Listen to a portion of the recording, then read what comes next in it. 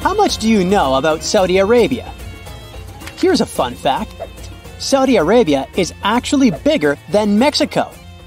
And yet, 85% of the whole population lives in these two regions. This is like 20% of the total area. Hope you're hooked because it only gets more interesting. So, Saudi Arabia is located in the furthermost part of southwestern Asia, on this piece of land between Africa and Eurasia, which is called the Arabian Peninsula. You will find the country fast because it is the biggest one out there. In fact, Saudi Arabia is actually the 13th largest country in the world if we talk about the area. It's about the same size as Greenland. Wait, what? They don't look similar in size at all. Well, remember that the map is a projection of the globe. The scale of projections on different latitudes isn't the same. Closer to the equator, they are smaller. Closer to the north, the scale gets larger. So the flat map is quite distorted, so you shouldn't trust your eyes too much. Let's look at the globe and find these countries. Here is Greenland. And this is Saudi Arabia. Now they almost look the same. The Arabian Peninsula is a desert region, so most of that area is real desert. And since Saudi Arabia takes most of the peninsula, it has a lot of deserts too. 95% of the country's territory is a desert or semi-desert. Rub al Khali, the largest continuous sand desert in the world, is located in the country. By continuous, I mean there is nothing but eternal sands there, and it is truly huge. It's bigger than the Netherlands, Belgium, and France combined. And sand dunes can reach the height of a 60-story building. Yet, it's really hot and humid out there, and there are no natural water sources. There are, of course, seas around the country, but it's seawater. So, Saudi Arabia has to desalinate the water from the sea before it can be consumed. The country gets tons of water from abroad, but a gallon of water is still more costly there than a gallon of oil. So if you ever take a trip, stock up on the liquid of life. You will never guess what else the country imports from abroad. Sand!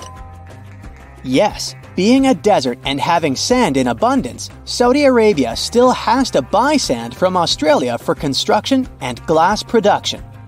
Turns out, desert sand is unstable and not suitable for that kind of business. At the same time, the country has something valuable: oil. At first, Saudi Arabia was a poor desert state. Then, in 1938, oil was discovered, and everything changed. Today, it has more oil than any other country and is the largest oil and fuel exporter in the world. Yet, you can imagine that harsh weather and climate conditions made people choose places for their settlements wisely. The reason why most of the population lives in a small area is because everything else is a big hot desert with no water. Here are the country's 7 biggest cities. Dammam is located right here on the shore of the Persian Gulf. This city has the largest airport in the world, the King Fahd Airport. It's 5 times bigger than the world's 2nd largest airport. Let's move to the west. Riyadh is the capital and also the most populated city. The word Riyadh means the garden. This probably reflects how the city was back in the day, an oasis in the middle of the desert. Now it's a huge megapolis with skyscrapers, and it has grown this big and tall in less than a century.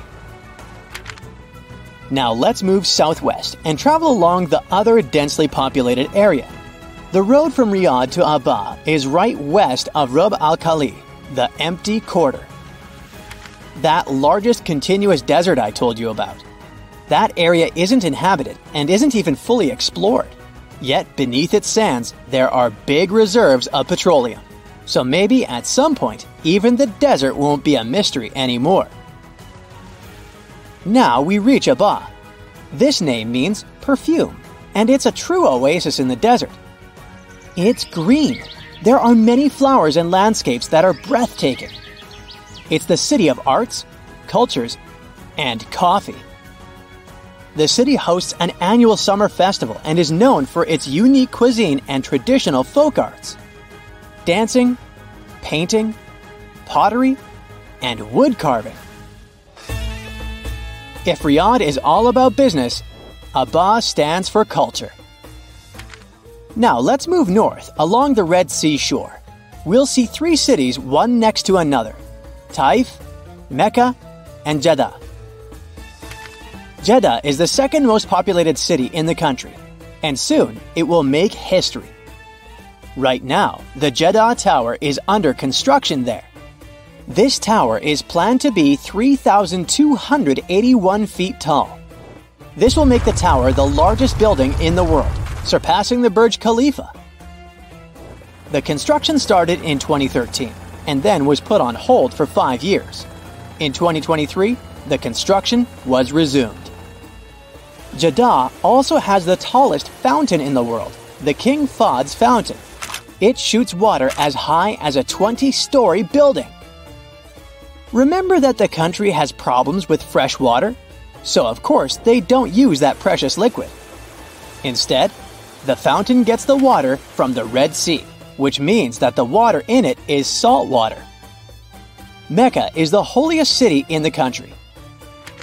It's home to the world's largest mosque and many other sacred places. During religious holidays, the number of people in the city more than doubles. The road from Mecca to our next destination, Taif, is captivating by itself. It goes through mountain ranges and deep valleys, fruit markets, and rose farms. Taif is a mountainous city, usually covered in clouds. They give the city a much-desired shade and some coolness. So you can imagine that it's a very popular tourist destination, especially in the summer, because it's one of the few places in the country with tolerable weather. Taif is unofficially called the summer capital of Saudi Arabia. It is also called the City of Roses. About 300 million roses are grown in the city every year. Once harvested, they're used to produce the world's most expensive rose oil. We have a few more big cities on the list, and we keep going north. The next stop is Medina. It's another sacred city with a rich history, and it's home to the largest mosque in the world. Not every visitor will get to see the city center because non-Muslims aren't allowed there. The outskirts are good too. Medina is the center of agriculture and is mostly known for its date palm trees. They have about 300 varieties of those. Let's grab a few and move northwest to the last city of our tour, Tabuk. It's an ancient city dating back thousands of years. That's why you can find ancient petroglyphs in various places. But it's not the only thing the city has to offer. Actually, Tabuk has it all. Ancient landmarks, gorgeous rocky landscapes, beautiful beaches by the Red Sea, many festivals with diverse cuisine and traditional Saudi Arabian music. Even better, the region is fertile and it's great for cultivating crops. In Tabuk, they grow citrus fruits, dates, and olives. Just a few words about the landmarks. There is UNESCO's World Heritage Site of the Nabatean ruins. And the Tabuk Castle is one of the oldest castles in the world. You can also check out the Hazma Desert. It's a museum of rare rock formations that appeared naturally over centuries. I don't know about you, but visiting Saudi Arabia is on my wish list now. What countries would you like to visit? Let me know in the comments, and don't forget to subscribe to the channel.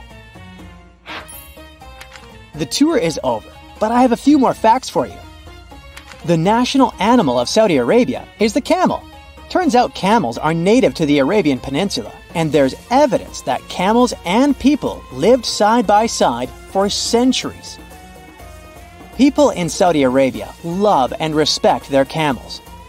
And on smaller roads, they're used as a form of transportation. There are even beauty contests for camels, and enthusiasts say that a beautiful camel stands out right away. And now, that's a wrap on Saudi Arabia. See ya! That's it for today. So hey, if you pacified your curiosity, then give the video a like and share it with your friends. Or if you want more, just click on these videos and stay on the bright side.